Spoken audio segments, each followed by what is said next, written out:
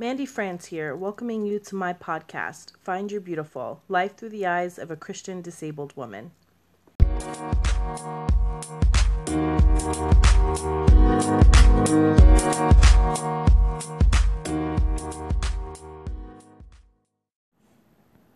I'm back!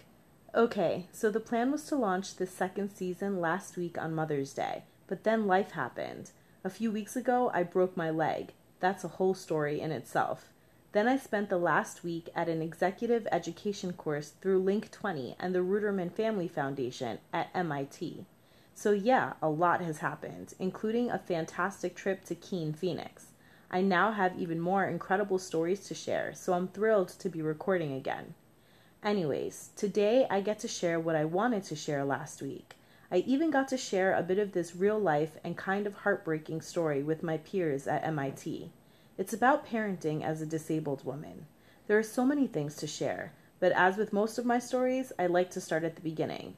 So journey with me through one of the best and most difficult times of my life. Today, I'll share my journey to motherhood.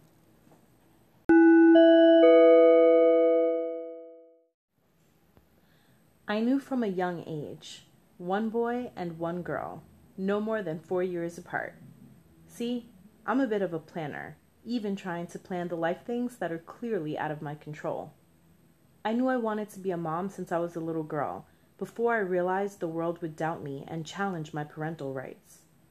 As you know, if you've been listening to my episodes, I got married at a young age, 3 weeks before my 21st birthday to be exact. We waited 5 years before trying to get pregnant. In the summer of 2013, Curtis and I renewed our wedding vows on our anniversary, and my birthday soon followed. It's safe to say romance was in the air, and I knew very quickly that something different was happening in my body. A couple of days after missing my period, we bought a home pregnancy test. I'll never forget the look on his face. Shock, excitement, fear, tears. It was all bundled in Curtis's eyes. My heart raced, but I couldn't believe him, not without looking at the results myself. I told him to bring it over, and saw the 2 lines. I was shaking. Believe it or not, I took 7 home tests just to be sure. I bought all the different types, from the plus and minus to the actual word readout ones. They all read positive, and my primary care physician soon confirmed it with the blood test. Once the reality that I was pregnant set in, the hunt for my OB clinic began. Because of my disability, I knew I was considered high risk. While I couldn't believe I had been blessed with getting pregnant so quickly, I had done a ton of research about pregnancy with my disability in preparation for this time. Unfortunately, there isn't a lot out there about people with arthrogryposis having children. As a quick side note, I plan on sharing more in a future episode about the actual process I went through, what worked, what didn't, and the challenges I faced. However, let me get back to today's story.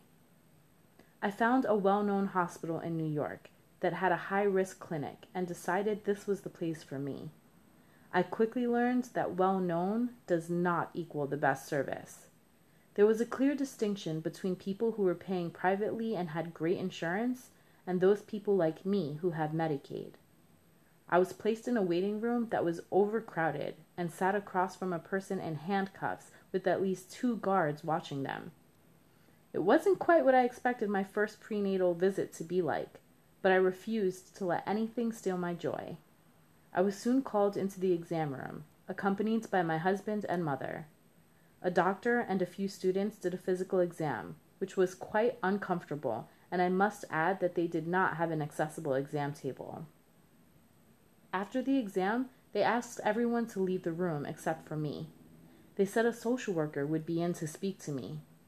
I'll be honest, my gut told me something was off. I looked at my husband and mother and sensed they thought something was wrong too.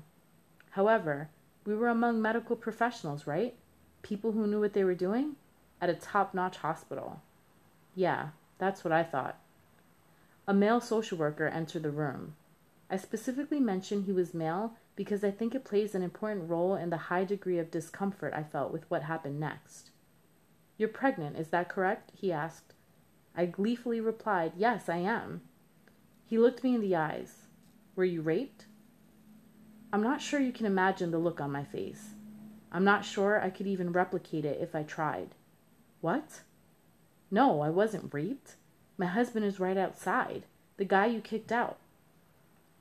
Who will take care of the baby? He went on. My tears started flowing as I realized what was happening.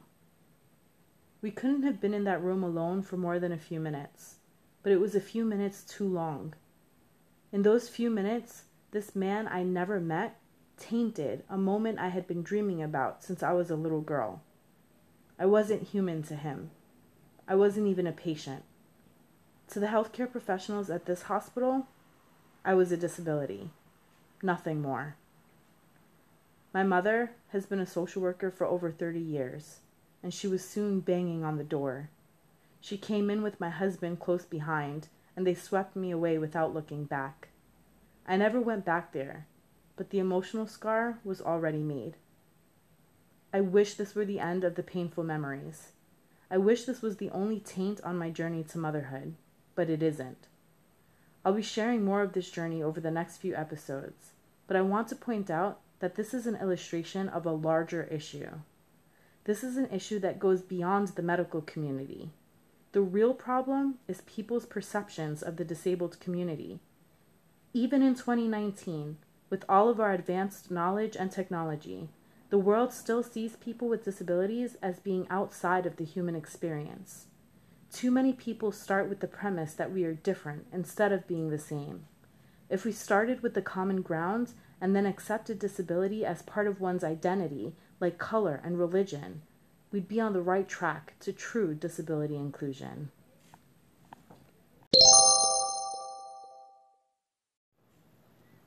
During my week at MIT, I was tasked to brainstorm a hashtag campaign with a team of 4 other brilliant minds. On our team, we had a well-known doctor who explained that healthcare professionals who attend med school are not trained and therefore not truly equipped to work with people with disabilities. We decided we want to engage everyone in this conversation, including the medical community, so we can make a push to get everyone educated in disability rights and inclusion issues.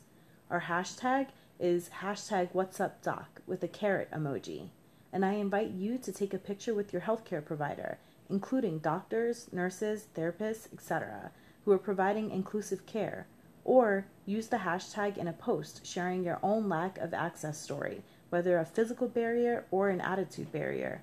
You can tag me on Instagram and Facebook at MandyBoxBeauty, or drop me a note at my website, th3mandybox.wixsite.com/FYB podcast, where you can also listen to episodes, read full transcripts, and shop merch.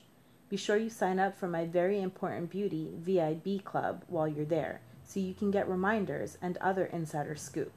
The first email you'll get from me includes the very first letter my husband Curtis ever wrote to me. This podcast is also available on iTunes, Google Podcasts, Spotify, and any other place you'd like to listen. Visit my website linked in the description to get access to all the platforms.